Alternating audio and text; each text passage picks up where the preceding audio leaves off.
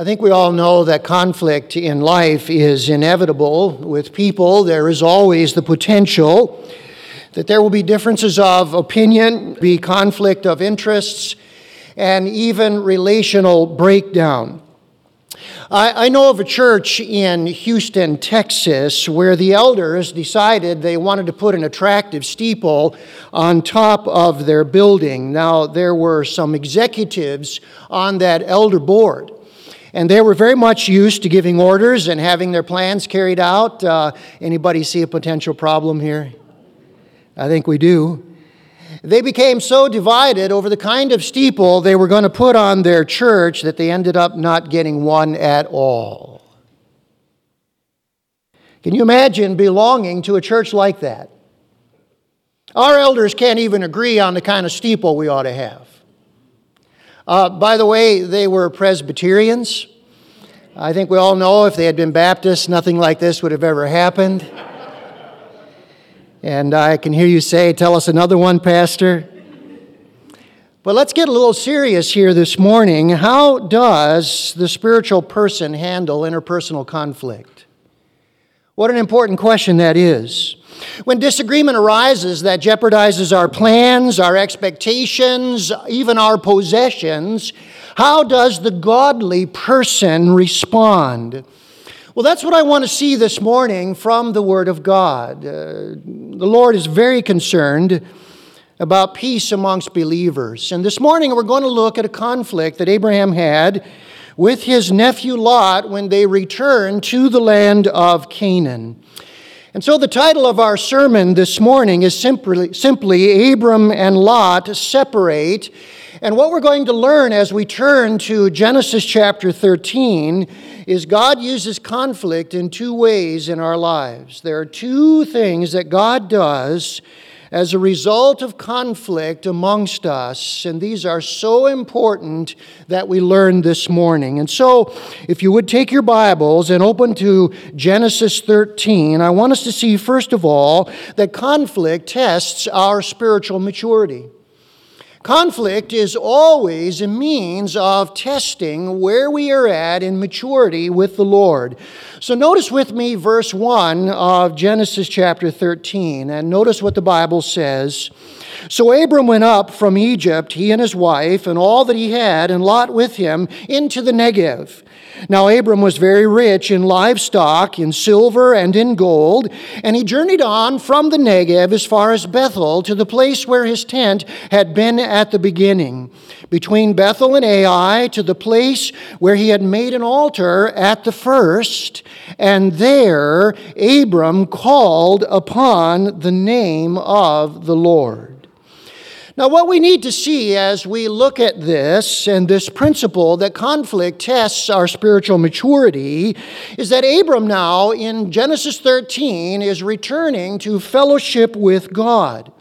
Chapter 13 here is a new beginning for the patriarch. After his lie and all the trouble that it caused in Egypt, he now returns to faith and commitment to the Lord. The text is very clear about this. He left Egypt and he returned to the place where he had been at the beginning, where he had made an altar at the first, and the Bible says he called upon the name of the Lord in worship again. Now, you know what Moses, who wrote this, wants us to see? He wants us to see that Abram's faith was returning and he was maturing, and he wants us to see this so clearly that he retraces all of Abraham's steps back to God. You can see it so clearly. He leaves from Egypt up into the Negev, the southern part of the Promised Land. Then he moves back up to the place between Bethel and Ai, where he had been at the very beginning, and to the place where he had made an altar, and there he once again calls on the name of the Lord. Brothers and sisters, Abram's return to worship at this point is a renewal of his faith. After what had happened and the disaster in Egypt, he is now growing and maturing once again in his relationship with the Lord. And then I want you to notice what happened. He experienced a conflict with his family. Look at verse 5 with me. Notice what it says. And Lot, who went with Abram, also had flocks and herds and tents, so that the land could not support both of them dwelling together, for their possessions were so great that they could not dwell together. And there was strife between the herdsmen of Abram's livestock and the herdsmen of Lot's livestock. And then, making things even more difficult, at that time the Canaanites and the Perizzites were dwelling in the land. Now, quarreling over pastures and water holes was a common experience among shepherds. This type of thing even happens in modern times. When I was living in Texas, there was a woman that I knew and actually worked with, and she said that her grandfather had gone out to West Texas many years earlier to raise sheep. The local cattlemen in West Texas paid him a visit, and they gunned him down. And his widow and children had to pack up and head back east. So these disputes that are being described right here can get very contentious and even deadly. Now, this word for strife between these herdsmen in verse 7 is a very, very strong word. It means shouting, bodily struggle. It can even include brawling.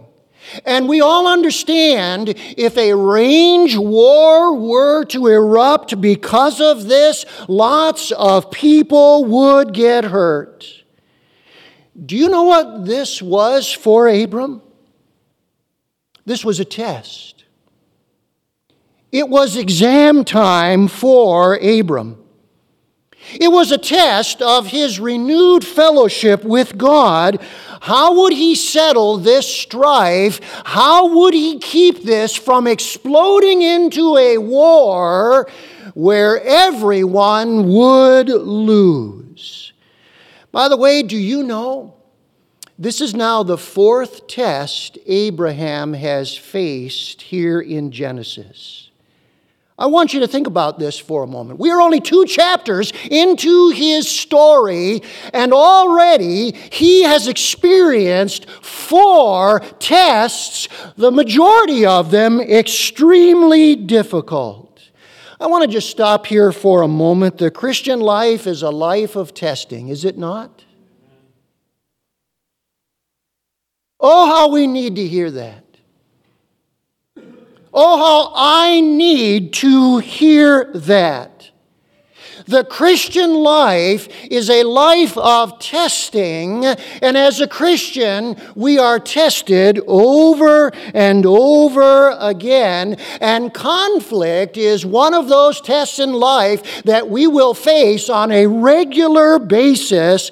It is a test of our faith and our spiritual maturity. Listen to what the Apostle Paul wrote to the Corinthian church in 1 Corinthians 11, 18 and 19. Listen to his words. He says, I hear that as a church there are divisions among you. No doubt there have to be differences among you to show which of you have God's approval. Do you know what conflict in our marriage is? It is a test. Do we have God's approval in how we resolve that conflict? Do you know what conflict with our neighbor is? It is a test. Are we pleasing God or are we pleasing self in how we resolve the conflict? Do you know what conflict in a church is? It is a test. Do we have God's approval in how we are resolving the disagreements amongst us? You see, the text here is very, very clear. Conflict tests our spiritual maturity. Well, now there's a second thing that God wants to do then. If it is a test, then we should understand, secondly, that God tells us conflict reveals our spiritual maturity. And shouldn't we expect that? If indeed it is a test of our walk with the Lord, then it will reveal to us whether we are spiritually mature or not. And in verses 8 down to the end of this chapter, what we see is three contrasts that conflict reveals about our spiritual maturity. And so this morning, this is so very, very important. Let's look at these contrasts, and it becomes very clear between Abram and Lot who is the one who is operating in faith and maturity. All right? First contrast in priorities. Conflict will always reveal the priorities that we have, and I want you to notice Abram put relationships first. Abram put relationships first. Look with me at verse 8 and notice what it says. Then Abram said to Lot, "Let there be no strife between you and me, and between your herdsmen and my herdsmen, for we are kinsmen." Now this is very clear. Abram's major concern was the relationship with his relative. This word for kinsman here in verse 8 is a reference to a close relative. It is actually a term of endearment. We would say kinfolk. These are my kinfolk, we would say. And so Abraham valued the relationship above whatever he could get personally, and this is what he knew. He knew constant conflict between relatives will turn them into enemies. We know that ourselves. No matter how close a person may be to somebody else, even if they are relatives, constant conflict will turn those people into enemies. And Abram put relationships first. What about Lot? What did he put first? Lot put self first. He put self first. Look at verse 10. And Lot lifted up his eyes and saw that the Jordan Valley was well watered everywhere. Like the garden of the Lord, like the land of Egypt in the direction of Zoar, this was before the Lord destroyed Sodom and Gomorrah. Do you know Bethel, where this took place, was one of the great viewpoints of Palestine. It was very much like a scenic overpass in the UP where you might stop and look for a long distance at the beauty of the scenery. From Bethel, you can see the north end of the Dead Sea, and you can see the entire Jordan River Valley. Verse 10 tells us, so plush was this area that it was like the Garden of Eden. It was like the land of Egypt, watered by the Nile River. And when the text says in verse 10, Lot lifted up his eyes and he saw, can we not just see his eyes swelling with delight as he calculated his potential prosperity? Brothers and sisters, verse 10 is dripping with selfishness, greediness, and covetousness. That's what Lot put first. I don't think I need to tell all of us this morning that this last year and a half has been a time of tremendous conflict in churches over COVID-19.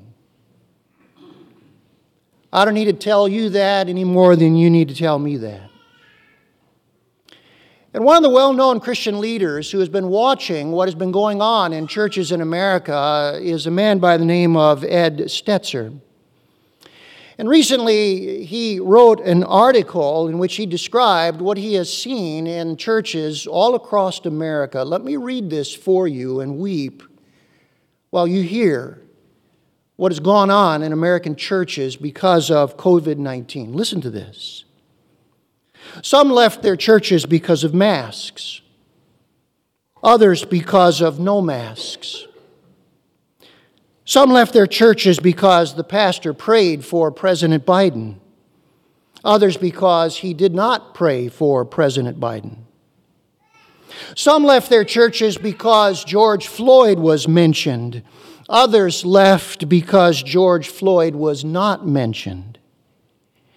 People left their churches after years and decades over either minor disagreements or major political differences.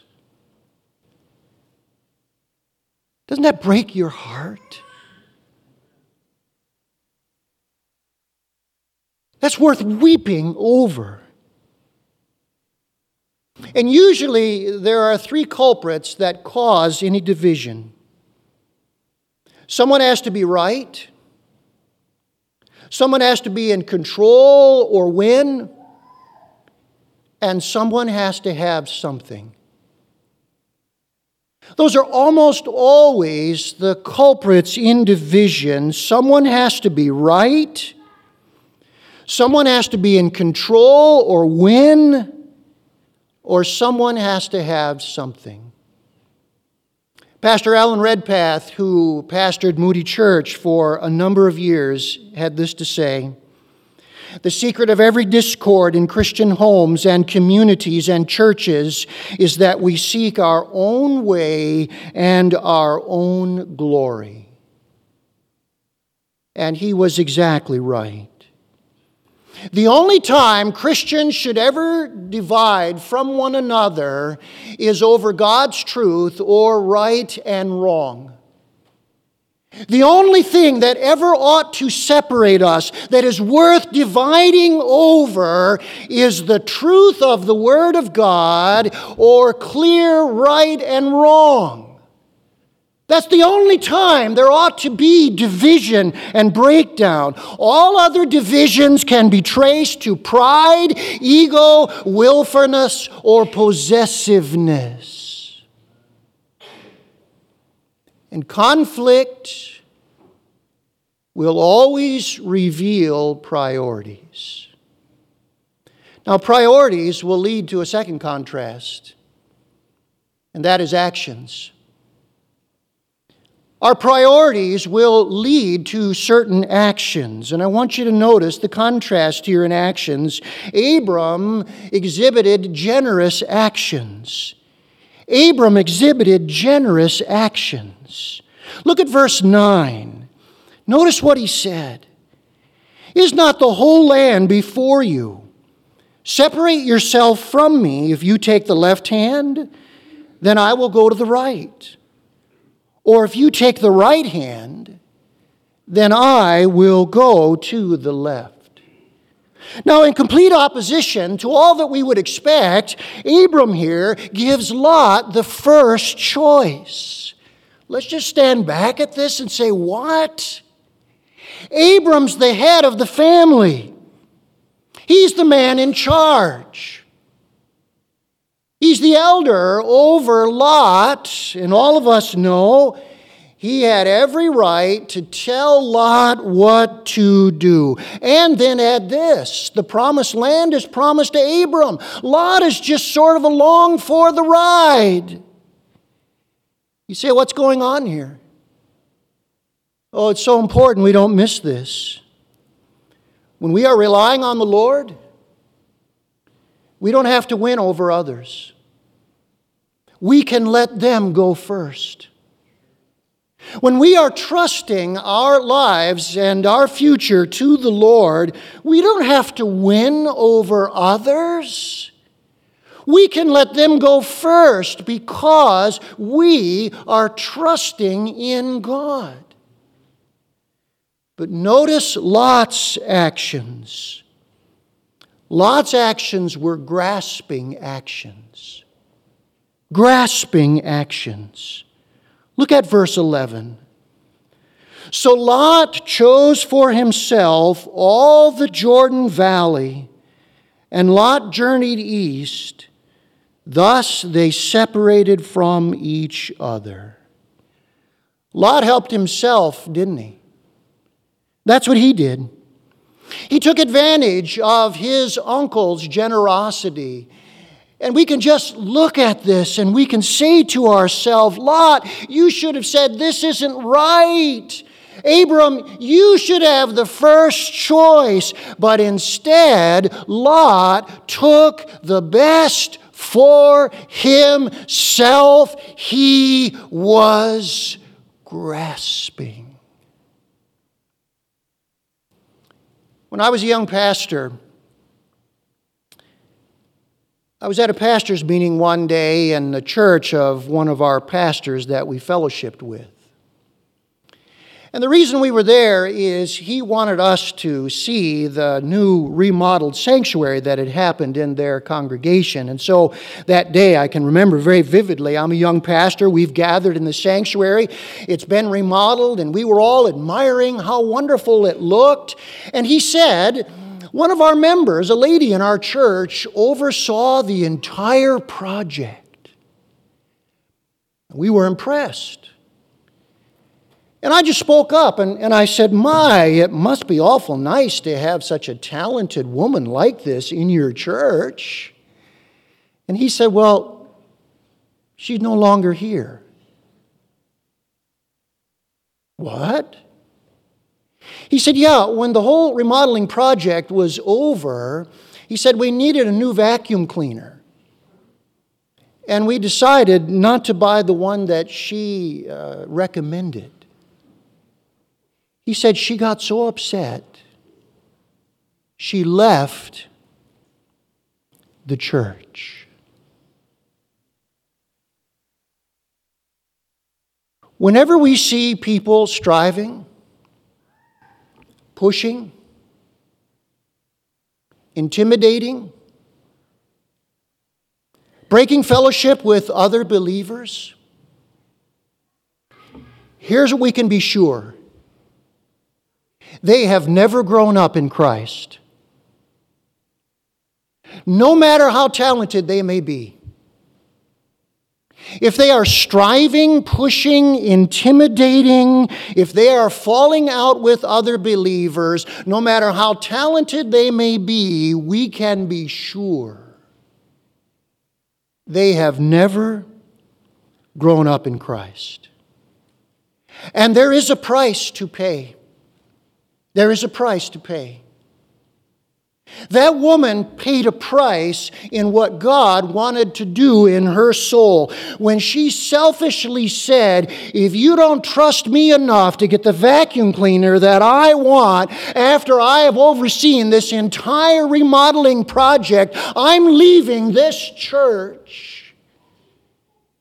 She rejected what God wanted to do in her life. And she paid a price. Now that's actually the last contrast in this chapter. And we have to follow it very carefully.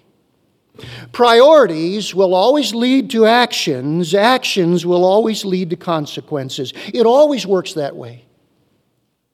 Priorities will always lead to actions, and actions will always lead to consequences. Let's notice the price these two men paid. Lot paid in spiritual loss. Please don't miss this. Lot paid in spiritual loss. Look at verse 12. Abram settled in the land of Canaan, while Lot settled among the cities of the valley. and moved his tent as far as Sodom. Now the men of Sodom were wicked, great sinners against the Lord. In making his selfish choice, Lot was totally oblivious to the influence of Sodom. Do you know the next time we're going to meet Lot will be Genesis chapter 19, and by then he has moved into Sodom? And you would say to me this morning, as I would say to you, what believer in his right mind would move into Sodom and Gomorrah?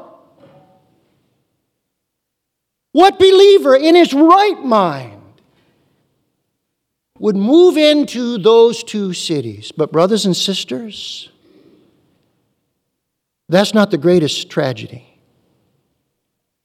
The greatest tragedy is Sodom moved into Lot. That's the greater tragedy. Brothers and sisters, here's what we need to hear this morning. Be careful what we fight over, because we usually will lose more than we gain, right, this morning? Be careful what we fight over, because we will usually lose far more than we gain.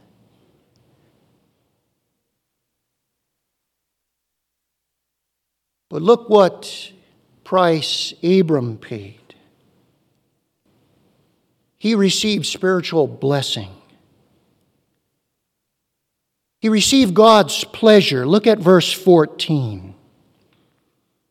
Then the Lord said to Abram, after Lot had separated from him, lift up your eyes and look. What had Lot done? Selfishly, he had lifted up his eyes and looked and took for himself. Now, what does God say to Abraham? Abraham, now it's your turn. You lift up your eyes and look. I want to say this morning, I would much rather have the Lord say to me, lift up your eyes than look, than to selfishly lift up my eyes and look myself, right? And notice how the Lord continued. Look from the place where you are, northward and southward and eastward and westward. For all the land that you see, I will give to you and to your offspring forever. I will make your offspring as the dust of the earth, so that if one can count the dust of the earth, your offspring also can be counted. Hey, it's not hard to see who God was pleased with, right? And then Abram received God's promise. Look at verse 17. Arise, walk through the length and breadth of the land, for I will give it to you. What is God saying to Abram? Abram, don't worry. I see what you did, and I will take care of you. And then Abram received the wonderful presence of God's fellowship. Look at verse 18. So Abram moved his tent and came and settled by the oaks of Mamre, which are at Hebron. And there he built an altar to the Lord. Abram went back to his altar, didn't he? And he continued walking in fellowship with God.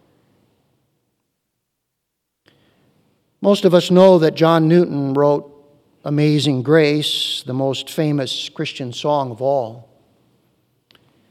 But we may not know that he was also a very influential pastor, and a number of his letters were published. There's a book you can get, The Letters of John Newton. I want you to hear what he wrote in one of those letters. Listen to his words. What will it profit a man if he gains his cause and silences his adversary? If at the same time he loses that humble, tender frame of spirit in which the Lord delights and to which the promise of his presence is made. What would you trade for God's pleasure, His promise, the fellowship of His presence in the blessing of your life? What would you say those things are worth trading for what I can gain by winning in this conflict? You see, there is a reason, a great reason, for us to solve conflict God's way. It is always a test of our spiritual maturity, and it always reveals our spiritual maturity. What our priorities are, the actions that will flow from those priorities, and the price we will pay in loss or gain if we fail to do things God's way. Let's bow our hearts together for a moment, shall we?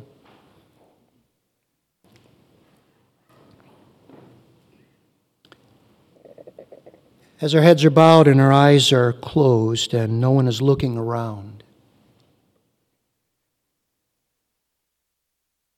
as we are before the Lord, there's one thing I don't have to ask,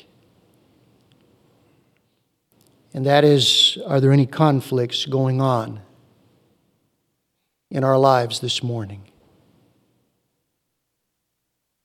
Because we all know the obvious answer is yes. Yes. And here are the questions for us. Are we putting relationships first or self first? Are our actions toward our brothers and sisters, our family members, are they generous or are they grasping? And have we lost the greater things, the spiritual values that the Bible extols? Or have we lost that which is only temporary? These are things we deal with over and over again. We live where Abram and Lot lived. And God is calling us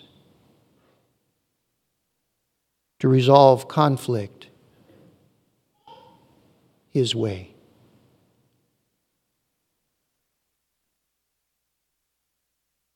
Father, help us to see ourselves today. The Word of God is a mirror. It reflects who we are. And we pray that your desire to bring the very things we sang about earlier, peace and love and acceptance and unity, we pray that those are the things that we would value. And we pray that we might be instruments of your peace in our marriages, with our neighbors, in our church. Father, it's a sad indictment when a district executive pastor says one thing that COVID-19 has taught us is that there are a lot less mature people in our churches than we thought. Lord, that is a sad, sad indictment. And we pray, O Father, that you might heal the rifts amongst us. We pray, O God, that we would endeavor to keep the unity of the Spirit. in the bond of peace. How beautiful and pleasant it is when brethren dwell in unity. And Father, for those amongst us who have shown us the way, who have helped us to see what a godly marriage is, what a godly neighbor looks like, what someone at work who loves Jesus exhibits, and how mature Christians in a congregation demonstrate their walk with the Lord. And oh God, for those people we thank you. Where we have fallen short, please forgive us. And may we endeavor to be the peacemakers. For Jesus said,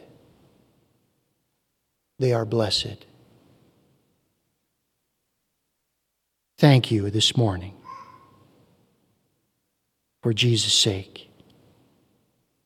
Amen.